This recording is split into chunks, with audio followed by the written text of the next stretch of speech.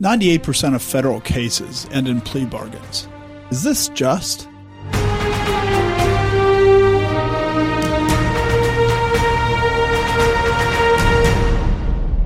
Welcome to The Conquering Truth. I'm Dan Horn. I'm Jonathan Sides. I'm Charles Churchill. And I'm Joshua Horn.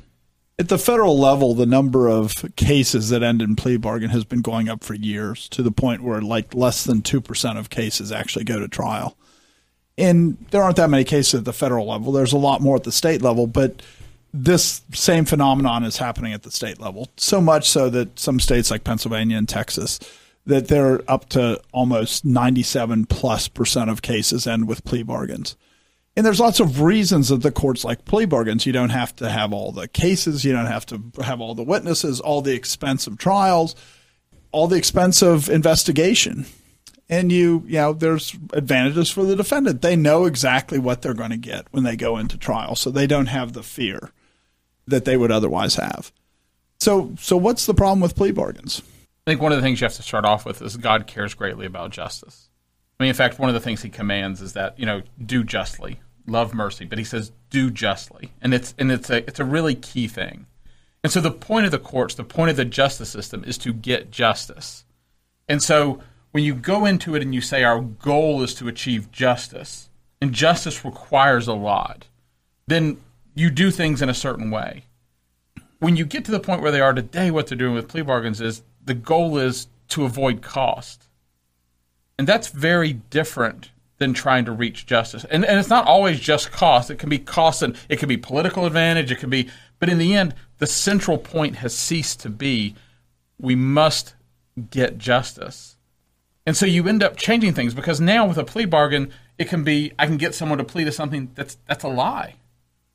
If you'll just lie and say you did this, we won't even go to trial. Maybe the district attorney's trying to get convictions in a certain area, so he's interested in that. The point stops being that we actually want to achieve justice, because justice is complicated. Like you said, they walk into the courtroom and the person knows what they're going to get. The answer really is both sides don't know yet. I mean, in fact, the point of it is that the court works together to determine what is just.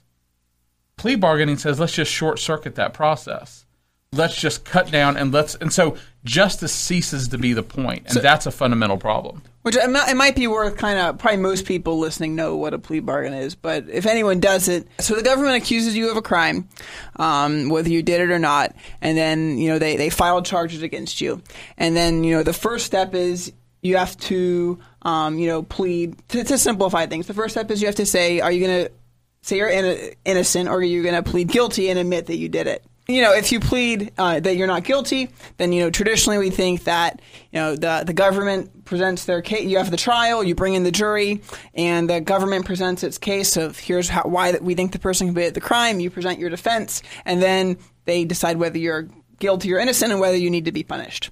But, in recent decades, there's been a big rise of negotiated things where they skip this entirely, and the negotiation is over that plead. Are you going to plead guilty or innocent? And they basically convince you to plead that you're guilty and admit that you did it. They offer you either, a reduced crimes where they're going to drop certain charges. And so, say they are accusing you of murder and theft. They'll drop the murder and you'll just plead guilty to theft. Or sometimes it's about the sentence, that they won't pursue the death penalty or things like that. And so there's this negotiation, and they come up with this plea bargain and get the judge to approve it. And now that's what they'll skip the whole trial, and you'll just serve your sentence.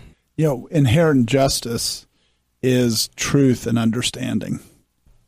And one of the issues with the plea bargaining system is there's no desire for light. There's no desire to dispel the darkness, to figure out what happened, is what I mean by that. And then say, therefore, these are what the consequences should be. That's all put aside. And the answer is, how do we punish this person, or what punishment can we get him to agree to accept without caring what the truth is and without making the truth known? So there is, in the plea bargain system, there's a lot of darkness, because there is no idea that light is what that actually causes justice to happen in a society.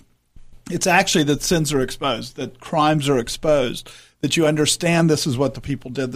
You understand this is how they do it, and it's by bringing it to light that you get justice.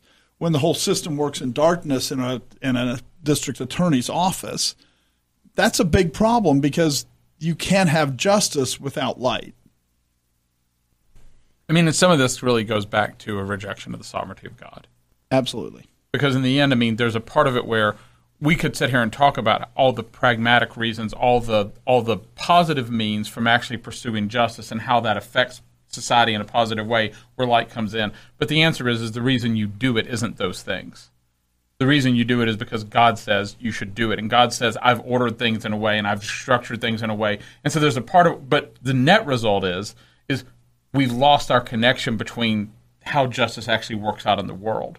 We don't even know why we're seeking justice anymore. We don't even know, we've lost all of these things. And in the end, because we reject the sovereignty of God, we even lose our ability to understand the connection between justice and what we're seeking and why we're seeking it. And specifically, as a society, one of the reasons we're embracing plea bargains is we go, it's cheaper. Right. And when we say that, what we're really saying is justice is too costly. Right.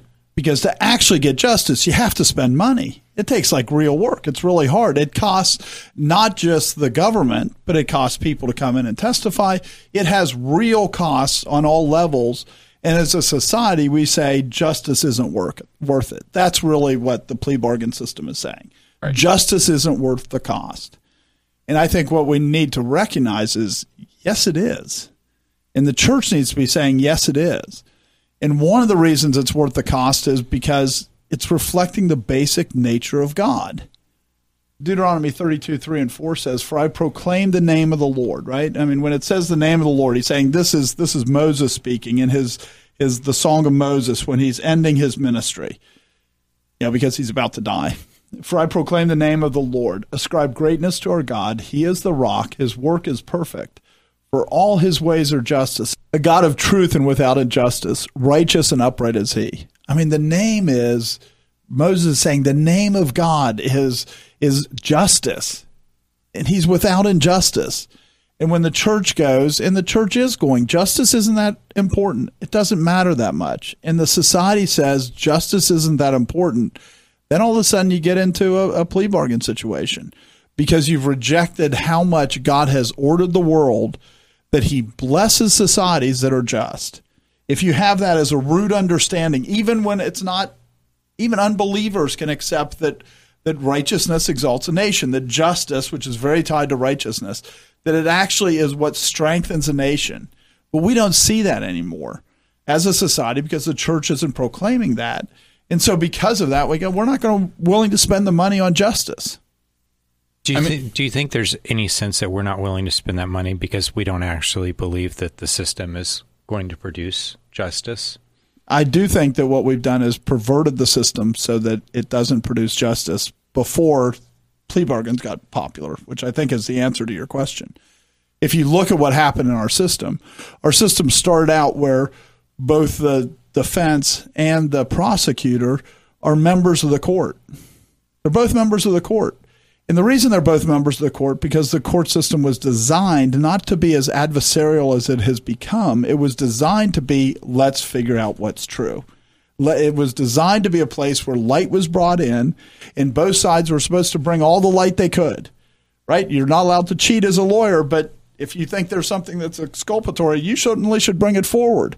Now we have everybody's playing political games. Everybody's trying to hide things. Everybody's trying to manipulate the court so that darkness is in the court.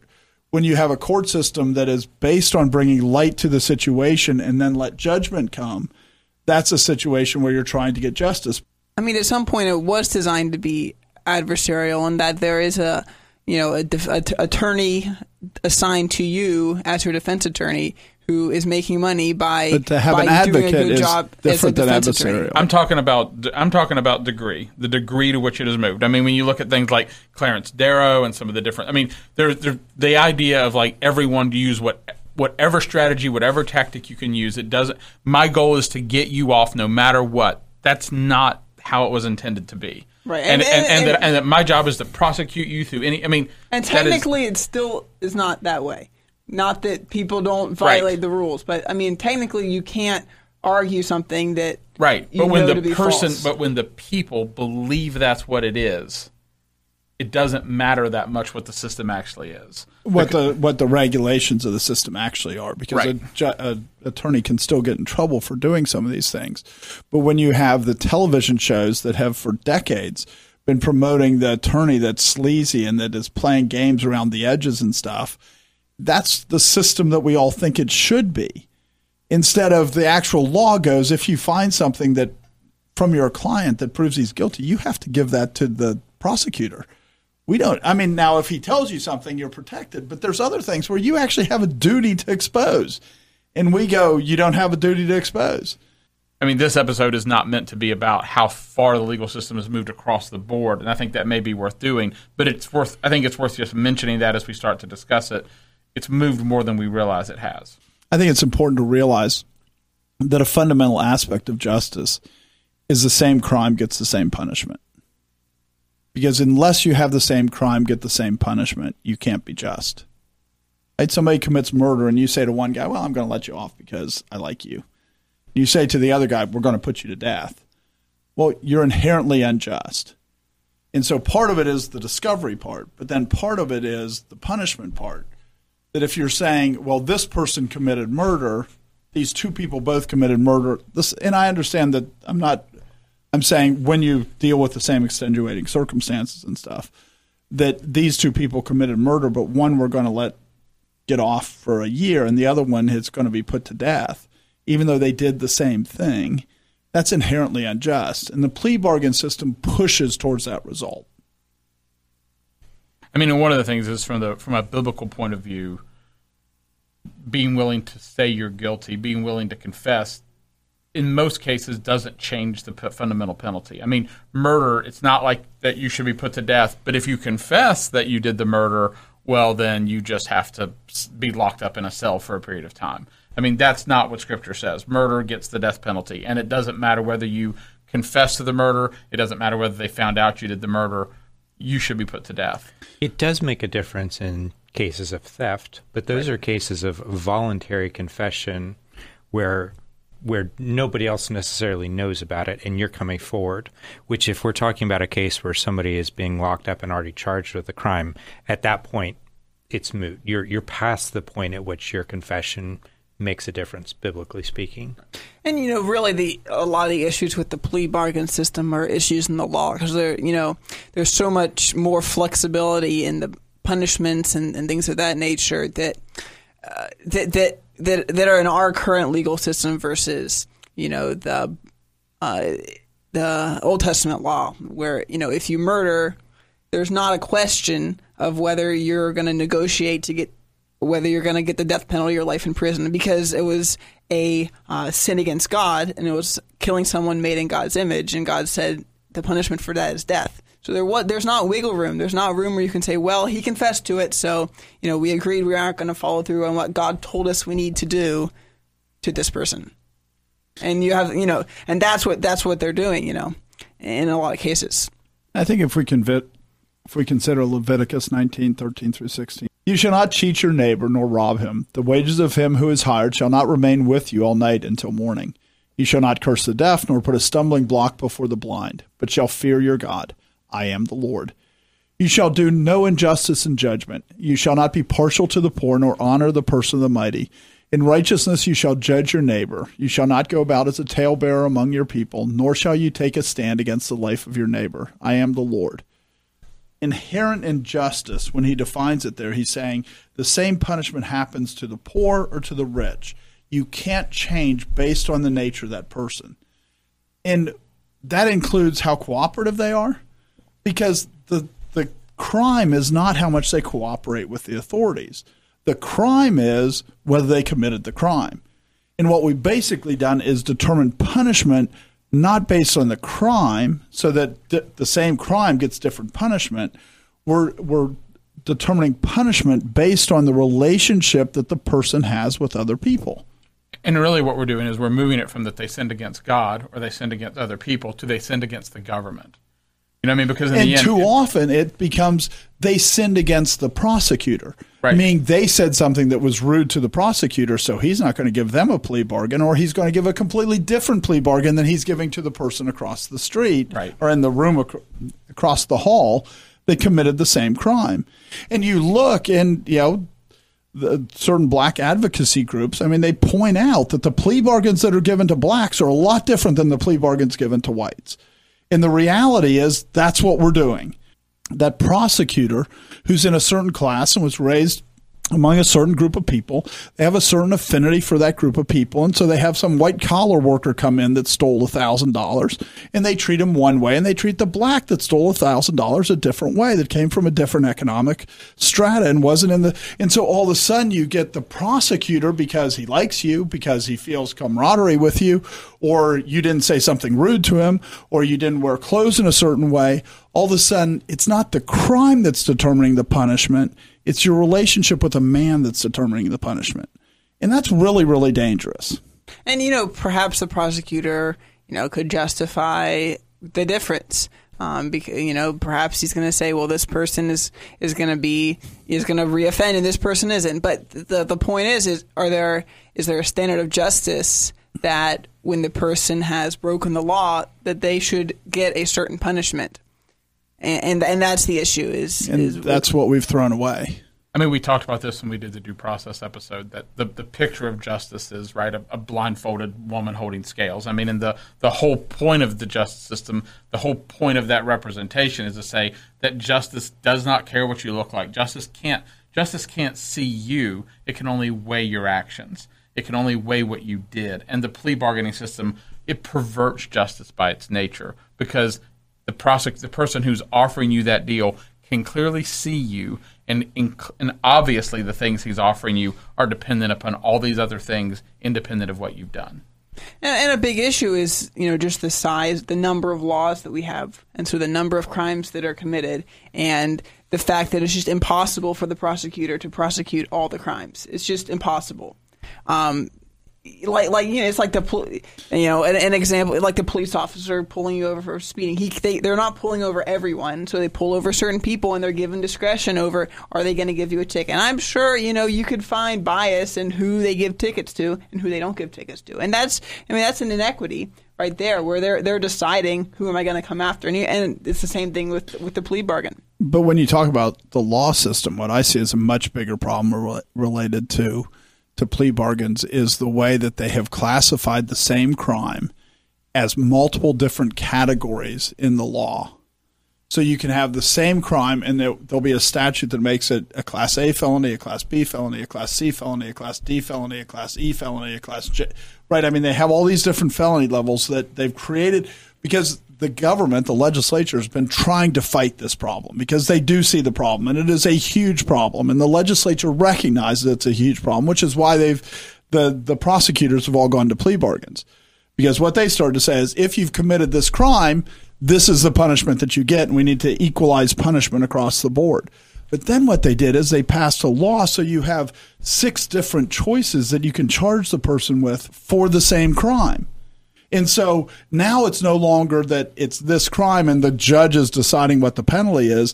Now the prosecutor's choosing which of those 6 that are all about the same crime you're going to charge with. So all of a sudden you can have it range from probation to 20 years in prison, all for the same crime, because there's all these different levels our law, the proliferation of our laws has created this system where you charge a different crime when the underlying crime's still exactly the same. Right, because that's a real problem. It's like if someone has held someone up at gunpoint, so they get charged with theft. They get charged with brandishing a firearm, use of the firearm in a felony, and possession of a firearm without a license, and probably a dozen other ones. Yeah, right. So now they're like, well, we'll drop all the charges except for this one if you plead guilty to it, or except for these 2. And now you have an injustice because this one action now you instead violated of saying 20 what laws. is the main category that this action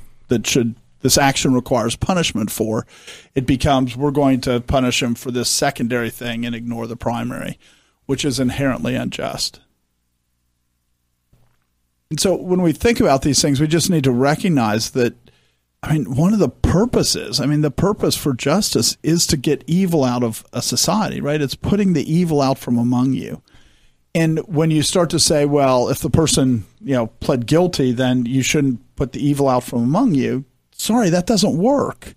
I mean, the evil is the crime, and that's what you're supposed to put out. And when you start to take all these external factors, then all of a sudden what you end up with is just accepting the evil in your society. And that's where we are. So what if I make this argument? What if I make the argument using some of the facts we've pointed out here? There's too many crimes. Can't prosecute all the crimes. Too many criminals. Can't prosecute all the criminals. Not enough resources in the court system in order for us to actually investigate all the things as would be ideal in this kind of a scenario. So what we're doing is we're going to compromise.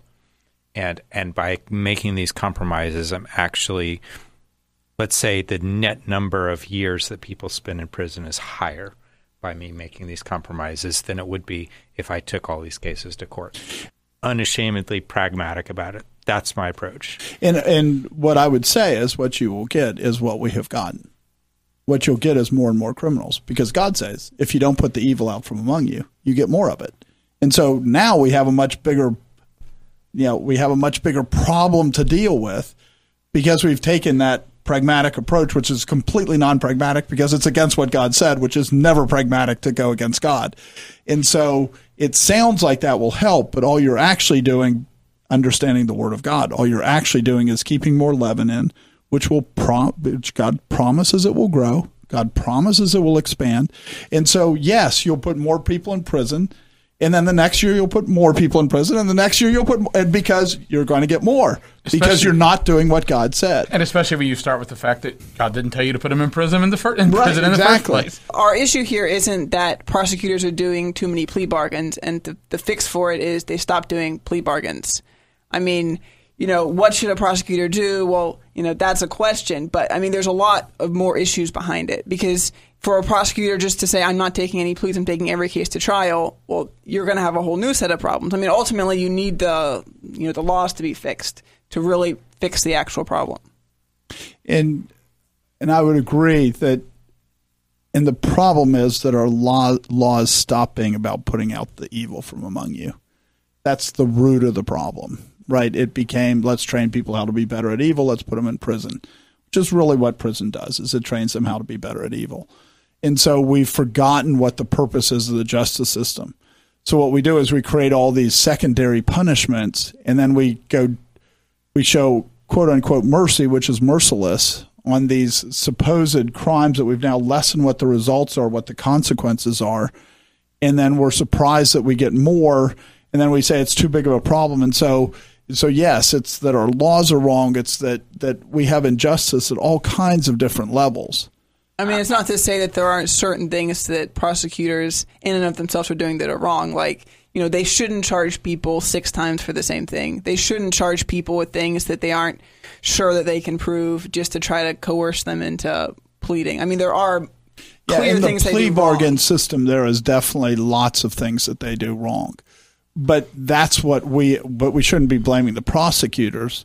That's what we have chosen that we want as a people and as a society. And what we should also recognize is the consequence of that choice is more crime. The consequence of that choice is growing of evil in our culture. But what we've done is we've divorced mercy and the law. Divorced mercy from the law. From the law. Okay. And what I mean by that is, as soon as the church starts to say, not that God saves you by the law, but he saves you to the law. When the church loses the idea that he saves you so that your sins will be put to death, so that your sins will be destroyed. From the justification, sanctification is about destroying sins in you. Glorification is about destroying the remaining sin in you. And so that salvation is about the destruction of sin. Salvation is about changing a person to walk in more and more righteousness. So that's what mercy looks like. It's about causing people to walk in more and more righteousness. But that's not what the church teaches anymore. The church teaches that mercy is to get away with things. Mercy is, you had this bill against you, and that God was merciful, and he's just going to say, I'm not going to charge it on you. Right? That's how we've perverted mercy to make it much smaller than the glory of God's mercy. Right. And in that, when you then start to say, that's what God's mercy is, then you look at a murderer and you say, should we put him to death? And the answer is, of course not. We should be merciful. If you look at mercy the biblical way, you go, should we put him to death? Yes, we should put him to death because God said that's what was merciful, that you put him to death to put the evil out from among you. And so it's really the church is changing the view of mercy. All of a sudden they say, well, we can't pay that price of being merciless by putting that person to death because we twisted the definition of mercy so that we think we have this huge cost that we're being merciless when the reality is we're being merciful and it's not a cost. We want to deny that what God has required is necessary.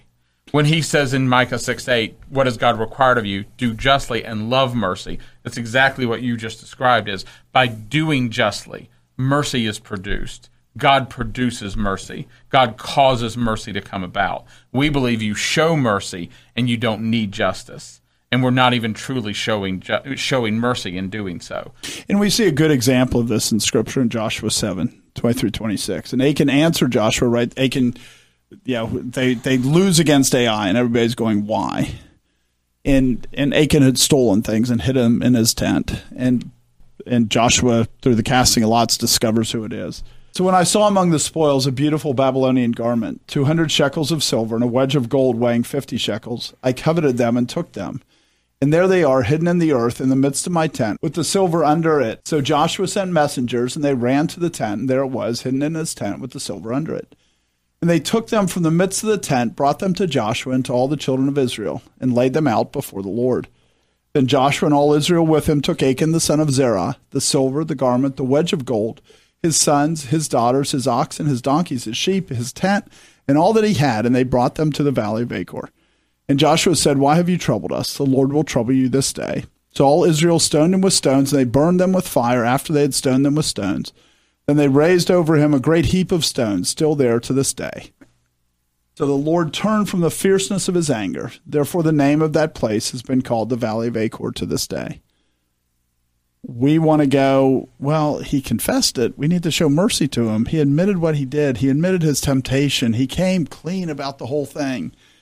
And a lot of times, these are things that the plea bargain requires, right? It doesn't just require you to go, I'll accept this punishment. It requires you to go, this is what I did. This is why I did it. So you say all those things, and then they go, well, we're going to, you confessed this, you're open, you apologized, you did all these things to the family, so therefore we're not really going to punish you that much. And that's not what Joshua did at all. Joshua went and judged him and still said, this is what mercy is. He didn't cause the punishment to change based on the response of the person. And we separate understanding what the crime is, having 2 or 3 witnesses. We don't separate anymore that from the punishment. We have connected them intrinsically together, which always leads to injustice. So you're basically coercing people to lie, because there's people where they could be either, say they're wrongfully accused, they could either be facing, years in prison, or lie and say you did it and you don't go to prison. That's the choice they have. And to give the scope, I know a very specific case that the person was offered 6 months of a suspended sentence. What a suspended sentence means is if you're on probation for a certain period of time and you get through that probation without violating probation, meaning you basically make a call a week to a probation officer. If you get through, I think it was like 2 years probation, then he serves no time, that's it. The sentence goes away. If he violates probation, he got 6 months in prison. That was the offer of the plea. He rejected that offer of the plea and went to trial, and he got 18 years. So it's not like these things are close together. These things are dramatically apart, what they're pleading to and what they're actually punished if they're tried. And when you have that huge discrepancy, there is a huge desire for people to go, well, okay, so I can just have to call a probation officer once a week for 2 years, or I can take the risk of 18 years in prison. And, if you're innocent, the pressure on you to lie is unbelievable. And the prosecutors, they want to basically go, okay, so I see Joshua, he seems stiff-necked. So I'll plead him like a month. And I look at Charles, he seems easygoing. I'll say a year in prison for him to avoid the 18 years. because it's about getting the plea. And it's a negotiation. It's not about justice. It's about a negotiation. Right. What do I need to do to make the sale? Right? And so every person, you look at them and you go, yeah, the two of them did exactly the same thing, but I'm going to offer Joshua a lot different than what I'll offer Charles because they're different people. They have different interests. But both of them, maybe if I make the offer high enough, they'll just lie and then it's gone. And I look at my conviction rate. My conviction rate just went up. Because when you go and you file that plea bargain, that's considered a conviction. And let's be honest, it gets even worse than that because sometimes what they do is they offer you a plea if you'll testify against someone else. Right. So now you're not even just deciding whether you're saying, will I lie? Will I lie about the other person? Let's say the other person didn't do it, but they're saying if you'll say that they were doing it, we'll give you a reduced sentence. So now, you know what I mean? They're making you be complicit in sending someone else to prison because they'll pick which one. Like you said, it's that negotiation again. Which one can you paint as, I think this person's the one we're going to choose. They're going to be the bad guy. The other guys will all pin it on them. It's incredibly evil. And even once you're in prison, it's not over because a lot of states have parole systems where if you don't say, I did it, I'm so sorry I did it, you're not going to get parole. So... if you didn't do it, another huge incentive to lie because otherwise your sentence is going to be much longer. Right. Even if you went to trial, a lot of times if you went to trial, you're convicted and you still are unwilling to say you did it because say you didn't do it because trials aren't perfect. They weren't intended to be perfect. God doesn't say you will determine perfect justice. He says here's the process that you're supposed to follow. And so in doing that, when you do that and you get that person in there, I mean, it's usually like a third of the sentence. So if you're sentenced for 18 years, after 12 years, you can go up to parole. And if you don't tell the parole board, oh, I'm so sorry about what I did, 6 more years. And this is we just need to recognize how evil and how contrary this is to the justice of God. God says, you steal an ox, you pay back 5-fold. If it's not found with you. I mean, that gets complicated with stealing, but so maybe murder is easier to see, that you commit murder and your blood must be shed. Doesn't matter if you cry out for mercy. None of those things matter. That's what the civil magistrate is supposed to do, is to shed your blood. And that means there is no incentive for that guy to lie about the other guy. Yes, the two of us killed him together. I'll testify against him. Well, if you know you'll still be put to death, you're not going to do that. But if you know what you'll get is 20 years in prison and he'll get put to death, you go, he was the one that was, we did it together and he was there. And then you go to court. And those disparate punishments are very common. Yeah, we hear on the news all the time, so-and-so is cooperating with prosecutors. And the whole biblical argument is that doesn't really matter. Right. That's just not part of the equation, whether or not they're cooperating with the prosecutors. And part of that is we've rejected how God says you're supposed to determine guilt. It's by 2 or 3 witnesses, not coerced witnesses, which is what we usually want to embrace, is coerced witnesses, right? You're going to get the death penalty if you don't agree to turn witness against him. And so we get coerced witnesses, and then we will take frequently the court system, that one witness. People don't understand how witnesses are supposed to work well enough so that they hear that one witness who's been bought off, and they don't understand how the system works, so they go and convict the other person. We need to recognize how much God is looking at our system and really saying these are an incredibly unjust people, because we are a very unjust people. I think something you said earlier was about the purpose of justice is to bring light on a situation. There's a part of it when the person says, I killed one person. You don't know what they did. And if by not looking, you don't actually know. You know what I mean? There's just, and often people don't want to know, right? They don't want to look. They don't want to poke at things. This happens in churches all the time. The pastor gets caught in something, and he says, it was just this, and I just want to, and nobody wants to ask any more questions. They effectively want to plead down to this is all. But there's a part of it where this was revealed to you, and you're supposed to go look. You're supposed to go find out. You're supposed to drag this out into the light. You're supposed to make sure you put the evil out from among you, and you can only make sure you put the evil out from among you when you understand the evil. Right. If you don't understand the evil, you can't.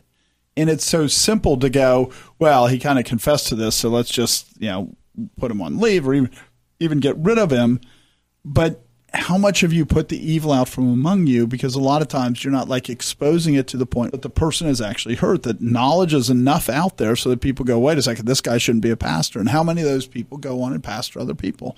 The SBC has a huge problem with this because of the molestations, that this is exactly what happens.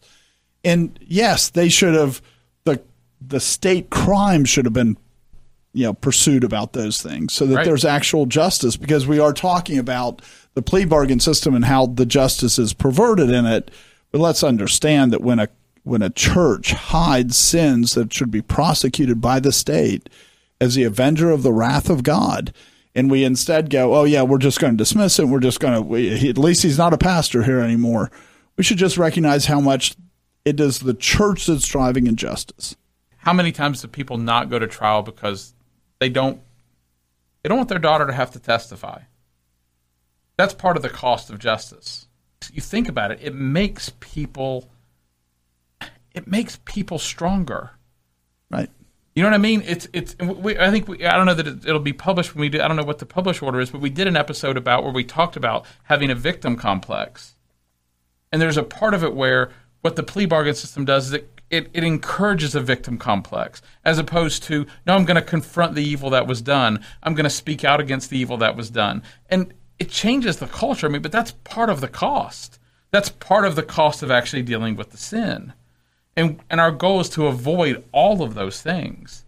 And so, just you see this. I mean, it's every single level. It's, we don't want to see it. We don't want to know. We don't want to endure it. We don't want to believe that sin has a cost because we like sin. And fundamentally, we're also saying as a culture that the cost of doing that is less than the cost of justice. Right. And the reality is, when Christ says, my burden is light, he's saying the burden of walking in righteousness is light compared to the burden of the world. Right. And we think that it will work out so well if we just do plea bargains, because then we'll have, maybe there'll be a net gain in number of years that people will serve in prison. But in the end, it will be a heavy burden. And as a nation, we need to recognize how much we're bearing that burden. We have one of the highest incarceration rates in the world. Where do you think that comes from? And we go, oh, but the plea bargain system is reducing the backlog of people. Well, you know what? Actually punishing people for what they did and doing it in such a way that people don't think they can game the system. Because right now what we're teaching people, and we think that things happen in abstract, but if you tell people, hey, you turn state's evidence, you'll get a lower sentence. You advertise these things, you talk about them on television and stuff, and people they always think that they'll be the ones that successfully game the system. So it actually promotes them doing sin rather than causing fear to fall upon them, because they go, I'll be the guy who wins the lottery. I'll be the guy that the prosecutor comes to and says, yeah, you just, rat on your friends. You'll go free. And so that gives them real incentive to commit crimes. And so we keep producing more crimes thinking we're getting rid of crimes, but we don't, because it requires real justice to do that. I think it's worth emphasizing again, it's from the Old Testament, is the person who decides what the punishment is not the person who's prosecuting the crime. It's not even the judge, right? It's that you're supposed to be setting a standard for everybody that everybody is bound to. Deuteronomy 17:11-12 says, according to the sentence of the law in which they instruct you, according to the judgment which they tell you, you shall do. You shall not turn aside to the right hand or to the left from the sentence which they pronounce upon you. Now the man who acts presumptuously and will not heed the priest who stands to minister there before the Lord your God, or the judge, that man shall die. So you shall put away the evil from Israel. And this is the case where they go, we don't know what the punishment should be. And then they get the high priest and the other priesthood and other leaders, and they decide what it is. And the rule is you have to do that. You don't get to play games. You don't get to say, well, I like this defendant, so it will be less. It says very clearly, you shall not turn aside to the right hand or the left. You can't make it worse. You can't make it less. What you have to do is exactly what was done, what was commanded, what was legislated, right? In our system, it would be the legislature says this crime deserves this punishment. And you're not allowed to play games with that. And we think that our system will work better because we play games with that constantly. If we had situations where more cases were going to trial, then that would be that would be how our legislature would be enacting their authority, because those cases would then be put into the hands of a judge or a jury who have sentencing guidelines imposed upon them. And specifically, what the legislature saw was that judges were very biased in their opinion. So they stopped going, the judge gets to decide the punishment. It will be from 2 years to 20 years. They went, nope, no more of that. There will be sentencing guidelines. They will have to judge, and they will say, okay, this is worth 20 years. And then he'll go, well, they cooperated. Well, you get 6 months off from that, according to the guidelines. And they add it all up, and then at the end, they do math to determine what the punishment is. That's in line with this. I'm not saying that all those things are right, that they're giving benefits for all the right things and things, but that's the idea, is that there's a standard of justice that was enacted. And the plea bargain system changes what they confess to so that it falls to different minimum sentencing guidelines. The legislature tried to fix this problem, and they just moved the problem from the judges who were giving arbitrary sentences, and they moved it to the prosecutors who now do arbitrary, charging bargains. and arbitrary bargains, but arbitrary charges, right? Because they can manipulate what the charges are so that they get the sentence that they want. So they moved it from the purview of the judge, and now the prosecutor makes it up, which is why you look at Soros, all the district attorneys that he worked to get elected, because he understands exactly how the system works, and that we've shifted it down, that these people have a lot more right to do things than they ever did before, because this problem of not being willing to bear the burden of justice, they bypass the legislature in a different way. And and it is an important footnote to make, is that, whenever you have a plea bargain, it always has to be approved by the judge. Right. So, the judge also would have, potentially a lot of room to rein these type of things in if they were going to, they can just reject the deal. They have various things they can do. And what they could do, which would be one of the reasonable ways to deal with some of this, is to go, you can't drop all these charges. You can't drop a charge that's worthy of 20 years for one that means it's a misdemeanor that you get a $100 fine. You're not allowed to do that. But the judges accept that kind of thing all the time. Right. And that's accepted as the right way to be a judge in our society. Because what the judge would effectively say is you should not charge him with anything that you don't really think he did, or you don't think that you have evidence for, right? I mean, that's right. Your charges should be based on evidence, not based on coercion, because in the end now it's not based on speculation, where they just speculate, well, it looks like this happened, so we'll just assume that he did these things. So we're just going to pad the charge list, because in the end, then they can enter into this negotiation phase. And that's really important too, right? Because without even requiring the charges, the initial charges, to be based on something solid, that now inflates the whole process as well. Then just like any kind of negotiation, you start with a high offer and you hope for something down the line. Or if they're afraid that the judge will be upset about that, what they do is they hold charges on the side. And they go, if you don't accept this plea bargain, we're going to add these charges, because otherwise, so you can't just simply do it at the judge, because if you do it, the prosecutor simply won't press the charges, because he can always add charges later. And so it's up to the prosecutor. So if he needs to manipulate the judge, he can manipulate the judge. Though, they could also say it's not fair for you to add these charges on. Right. But the person who's hearing that doesn't know that. That's the biggest issue. Right. The they also have if they change the system to work that way, the defense attorney would understand that, and they all have defense attorneys. Exactly. When you hear these things, when we talk about what will fix them, what you really as a Christian have to come down to is the laws of the nation and those things being structured right. They're a manifestation of a people who love justice. You know what I mean? It's not like you can't make laws that will fix a corrupt people, but a people who want justice will start to structure their laws in ways. What you need is a people that fear God. Right. Well, because you can fear God without desiring justice. But if you fear God... Can you? Yeah. Because you can fear God without desiring justice? Right, because fearing God produces justice, whether you want it or not. I understand what you're saying. And you make that face, but there is a big difference, because the reality is the church can never teach the people to desire justice. It's not possible. I concede the point. But, well, no, I'm saying this for the audience. It's not for you, Charles. As egotistical as you might be.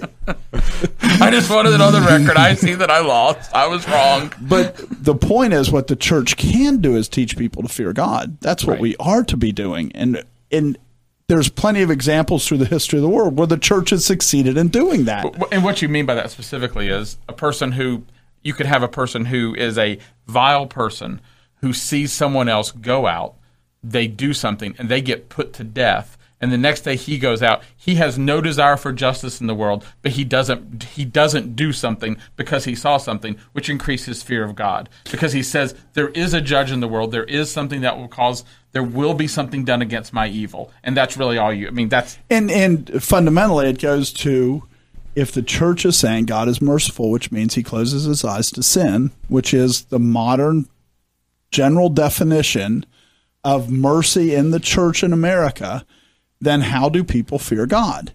Right. They don't. He's merciful. He'll just close his eyes to my sin. In worst case, I need to pray a prayer, and then he'll close his eyes to my sin, as opposed to going, no, God is just, and his mercy is reflected in what he tells us to do.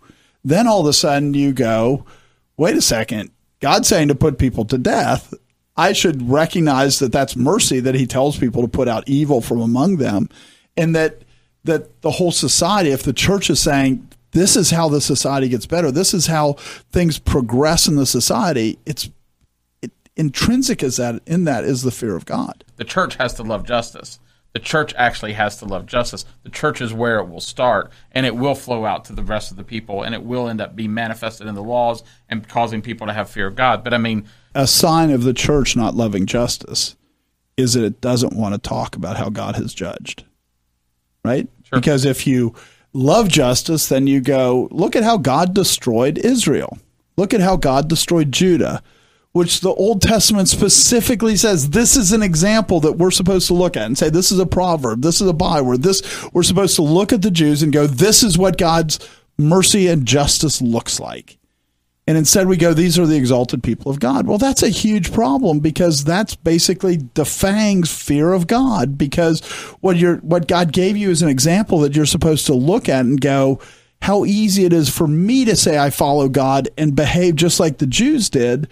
This is what I should expect. Embedded in this example that God has given to the world for 2,000 years, when you misdefine it, you eliminate fearing God.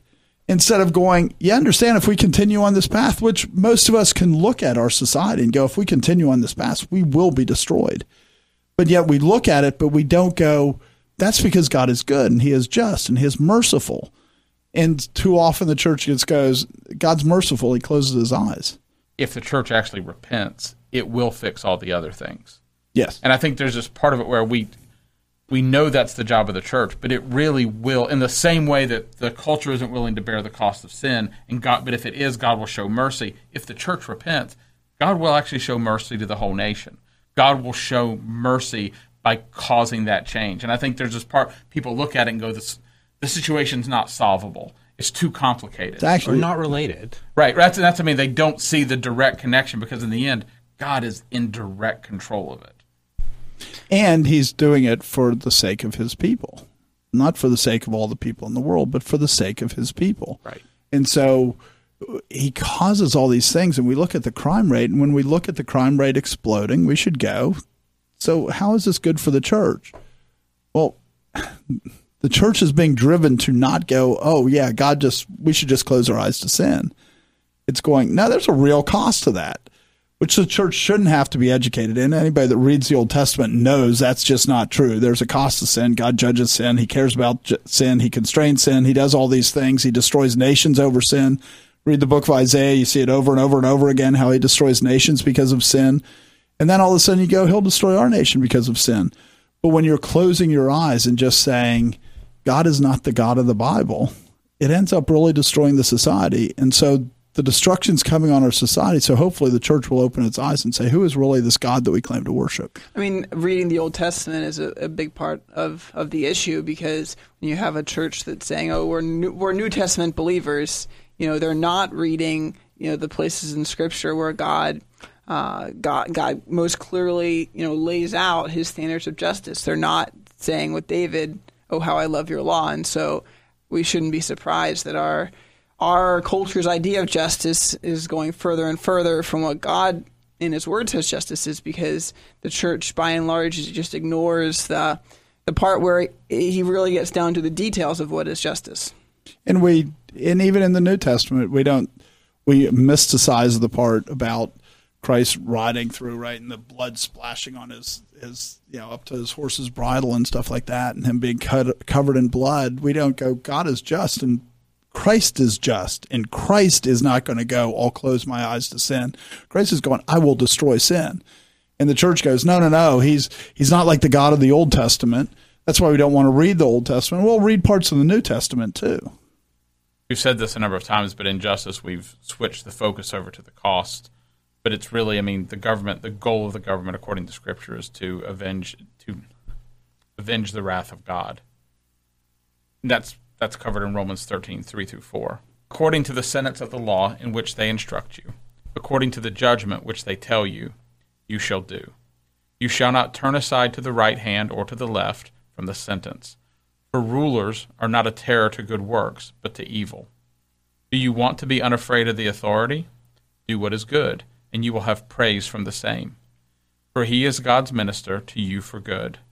But if you do evil, be afraid, for he does not bear the sword in vain. For he is God's minister, an avenger to execute wrath on him who practices evil. This is just really straightforward.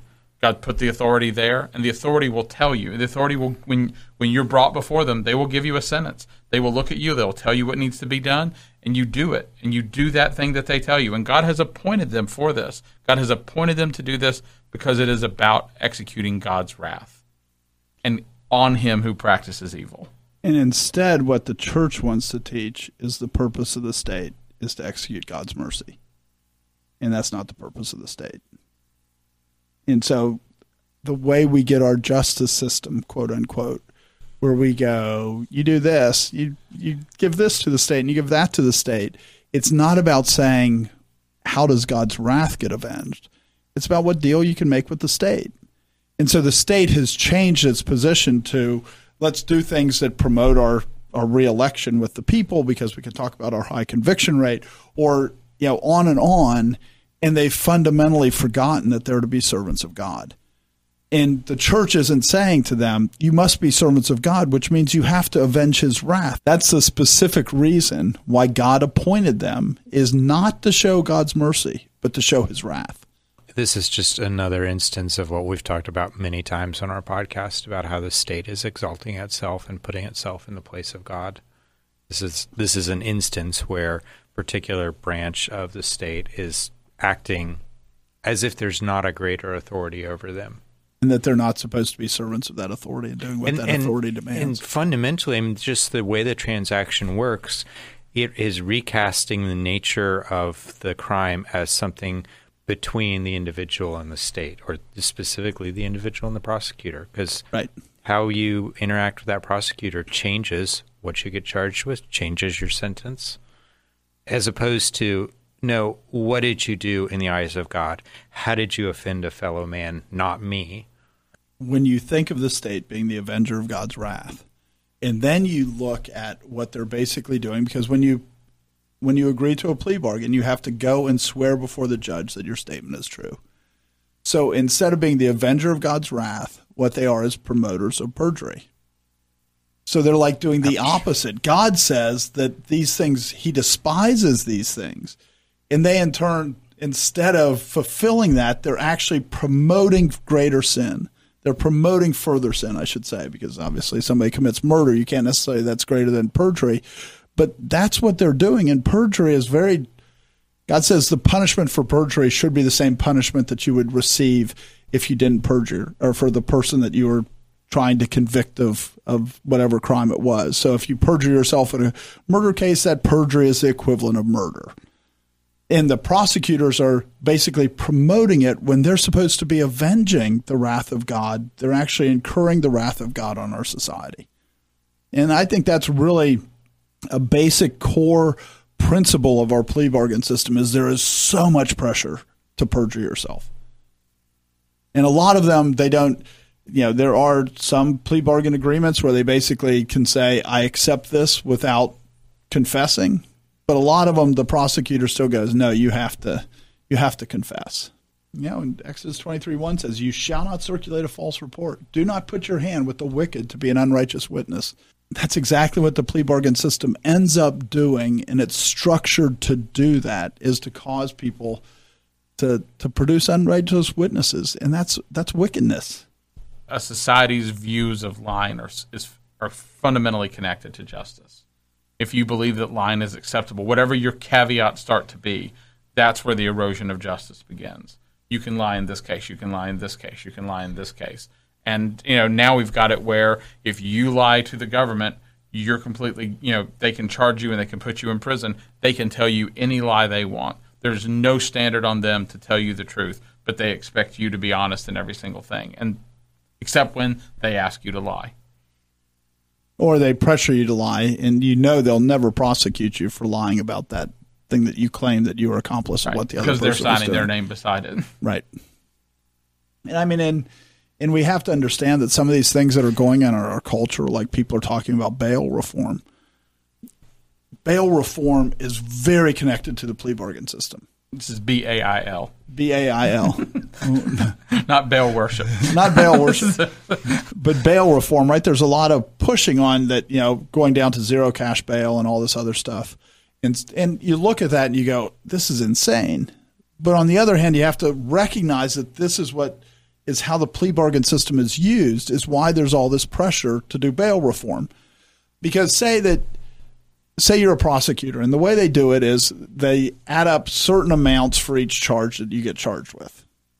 So say you're Donald Trump, and they charge you with 31 counts, where they could have charged with 1 count, but they charged 31 counts. So say you molested somebody, and they can list that as 1 count, or they can list it as 20 counts. Well, if it's 20 counts, each one of those adds to your bail, right? And so they can basically charge you with as much bail as they want to. Well, what does bail mean? Well, bail means that you sit in prison if they charge you with enough so that you can't raise it, that you sit in prison unless you take a plea bargain. So a lot of these people, the bail system is a means that the prosecutor uses to put pressure on the defendant to confess to somebody.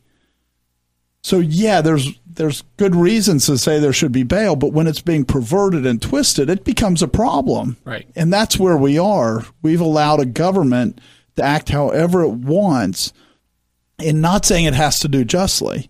Just saying, well, at least they got convictions. Look at this guy. He has a 96% conviction rate.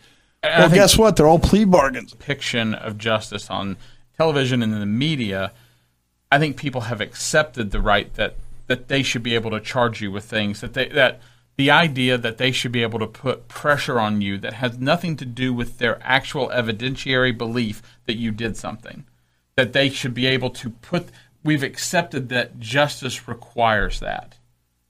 And Scripture says justice. In fact, that is injustice.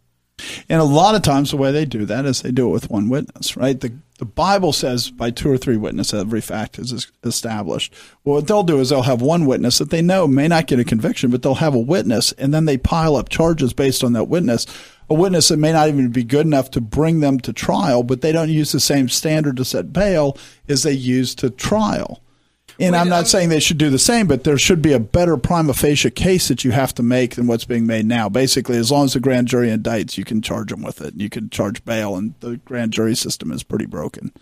Right. There was the famous saying of the guy that, that I could indict a ham sandwich if I wanted to, right? I mean, because it's supposed to be honest prosecutors bringing the evidence that they have, and the grand jury saying, yes, that looks like you have sufficient evidence to charge that crime. In an adversarial system, only one side gets to speak to the grand jury. But being adversarial is now considered acceptable. So you don't have to bring light to the situation. You're allowed to just bring your side. That's a really good example to show that the system was not designed to be as adversarial as it has become today. Because in the case of the grand jury, like you said, it was designed that only one side could show evidence to the grand jury.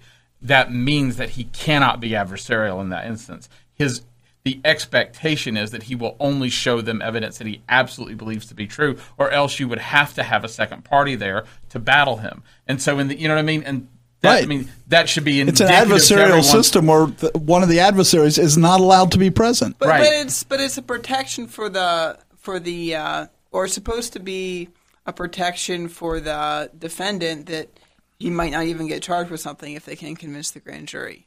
Right. And so if you have a non-adversarial system where you're supposed to be bringing light and the prosecutor is supposed to give the evidence that he has and the jury is supposed to say, you have sufficient evidence to convict, but that's not how it happens. They cannot give exculpatory evidence. There's all kinds of things. And then the system gets worse, right? Because the people who are pushing for plea bargain reform, one of the points that they make is, so what happens? So say even though they have a duty to bring exculpatory information, say they don't. Well, what's the best thing to do if you've actually broken the law as a prosecutor? You get the person to plea, because that means nobody can examine what you did. It's the end of it. Right. And so now what happens is, instead of like cleaning up your system when you have a prosecutor that will break the law, which a lot of them do, because they don't, I mean, that's why there's so many lawsuits. I mean, the system is pretty broken. This is why they frequently require you to swear that you did the act, because it is literally the judicial end of the right. They can't reopen it because you said I did it. Most government corruption that's found in the judicial system is found during trials or during discovery of trials, because during discovery is where all of a sudden you found out, wait a second, they withheld exculpatory information. They tapped his phone without a warrant. This is where you find out those things. But if you go, we did something wrong, we want to hide it, we'll give you a plea bargain that we know you'll accept. And then it goes away, and nobody will ever find out our crimes. And so the corruption, catching prosecutors in corruption and in breaking the law and how they're pursuing people, has dropped dramatically with plea bargains in the same way, because they do it to protect themselves, because it's about them and it's not about the crime. It's not about being the avenger of God's wrath. It's, I like this person, I don't like this person, I don't want, this person could hurt me, so I'll give them a better deal, because that's in the mix too. And so as we see these things that the FBI is doing, and we see these things that police departments are doing, where, oh, guess what? I accidentally didn't turn on my body cam, even though I'm required to have it on by law. I mean, all these games that they play these games constantly. And then if they think they're going to get caught, they just offer a plea bargain and it all goes away and they never get caught. And the person who got the plea bargain think they got a sweetheart. I mean, they're looking at it. They did get a sweetheart deal. Right. I mean, in a sense, right? They didn't get punished for the crime that they had the goods on them. Sure. And so we have to recognize that the system has ripple effects that are really damaging in increasing the corruption in our government. Another element of corruption in the system is that, the person who you hire an attorney, right, who's going to like pursue everything and make it like really hard for the prosecutor, as opposed to somebody who has a public defender. They can basically go, you know what, this is going to be a really painful case for you. This guy has enough money to the prosecutor. The person who hires the private attorney. So he hires an expensive attorney, and the expensive attorney walks in there and goes, you know me. You know what I'm going to do. I'm going to pursue every little thing, and I'm going to make your office spend so much money on this because my client's going to pay me. I like it. All of a sudden, he's going to get a lot better plea bargain than the public defender, because basically he's bribing the prosecutor by saying, I will save you work. That's different. Sure. And so all of a sudden you get really unequal justice depending on the quality of, how good your attorney is, how expensive he is, how much money you have, because you can basically incent that prosecutor to do things that otherwise he wouldn't do, because it's like reverse bribery, right? Instead of saying we're going to pay you, what they're going to say is I'll make you suffer. And they do this all the time. And so all of a sudden you get this unequal justice, because the guy who can hire a $500 an hour lawyer is going to get a much better deal, a much different deal than the guy who's using a public defender who's going to look at the case for 5 minutes when he walks in the door and talks to the prosecutor. Because that prosecutor knows that public defender is not going to make me do any work. And so it's a real perversion of justice that really has ripple effects. There's a situation where it needs to be adversarial and it's not. Right? You know what I mean? I mean, it's an actual case where the public, where the public defender probably even has more alignment with not making waves for the there's more alignment there than there should be. Or there's alignment. A lot of the public defenders, you get paid a lot lower than your rate because because big cities have dedicated public defender offices, but that's not how a lot of them work. You just pull an attorney who makes $300 an hour and you pay him $50 an hour because you now assigned a case to him as a public defender. Well, do you think he's going to defend that criminal the same as he would defend a regular criminal?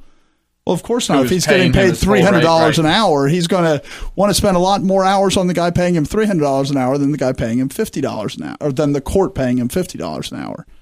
So we're creating all these incentives for different ways to short circuit the system, which are kind of a form of bribery, because you're basically saying, I can make your life miserable for the next 2 years if you want to pursue this, or you can give me this plea bargain and we'll just walk away now. As a culture, we're very interested in creating equity in areas where equity is not, where God doesn't require it, and we're not interested in equity where God demands it.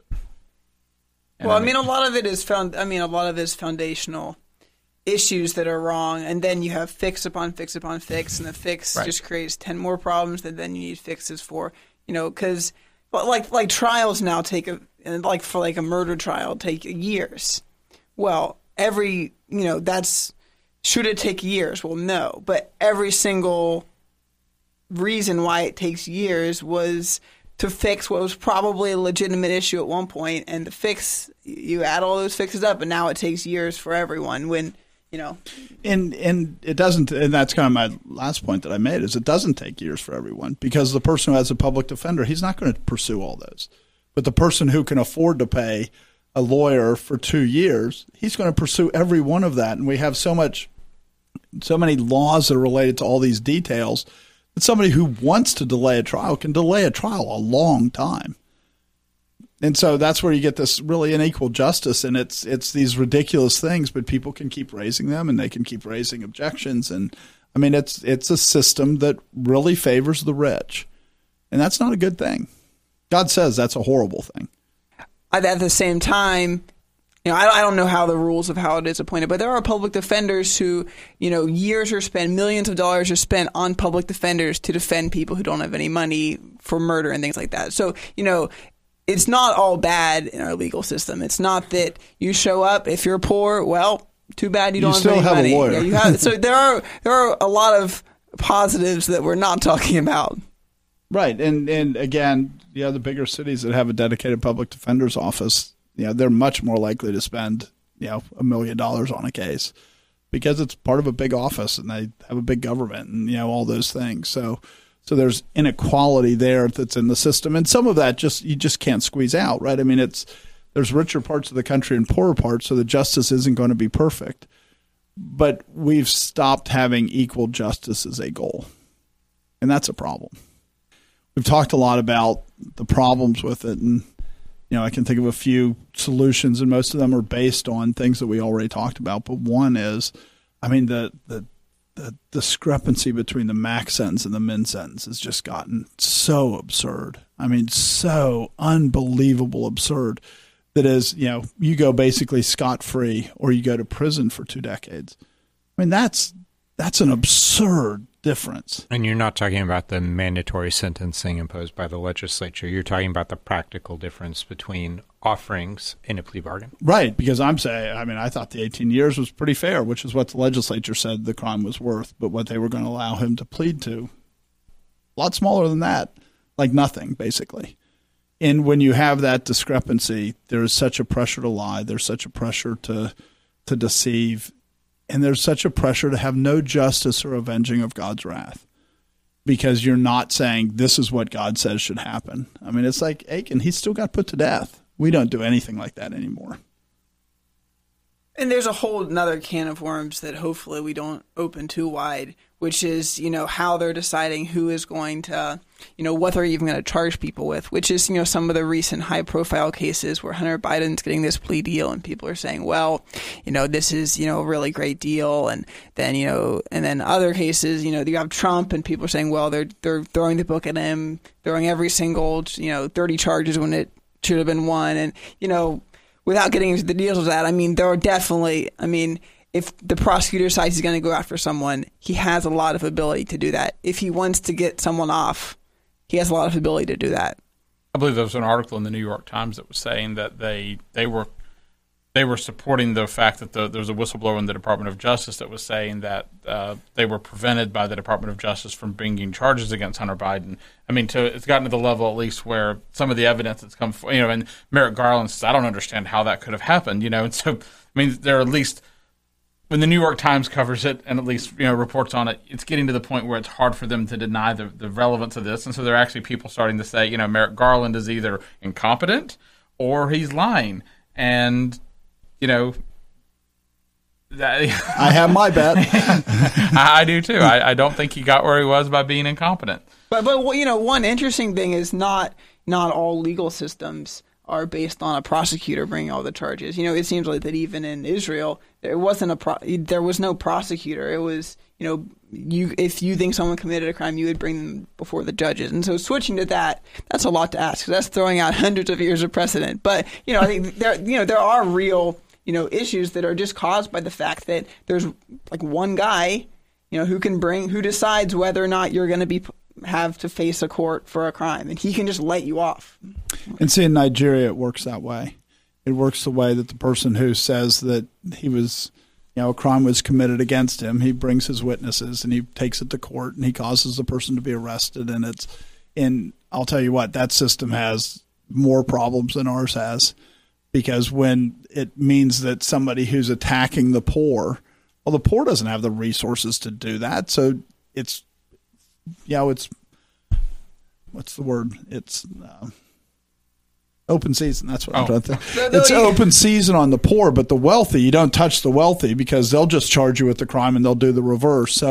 So having the prosecutor paid by the government was to try to deal with problems, and it creates other problems. So I think Nigeria is maybe not the greatest example to look forward, because it doesn't matter what system you put in Nigeria, it would be, at the moment, it would be incredibly corrupt. So one of the simple ways to help is that the government has to do full, what's called Brady disclosure, which is everything that they have to tell the defense, that they have to do full Brady disclosure before they can plea bargain, so that the defense knows what case they actually have. Right. Because the defense a lot of times doesn't know what case they have, because they bluff. Right, because they're allowed to lie. Go back to the standard view, right? The guy gets arrested, he gets brought in, and the guy brings in the big stack of things and sets them down. At the point of plea bargaining, you're saying that is really the picture that frequently is there, is they can pretend like they have this big stack of evidence, and they very well may not. And before trial, they have to slide that across the table and let you look at it. Right.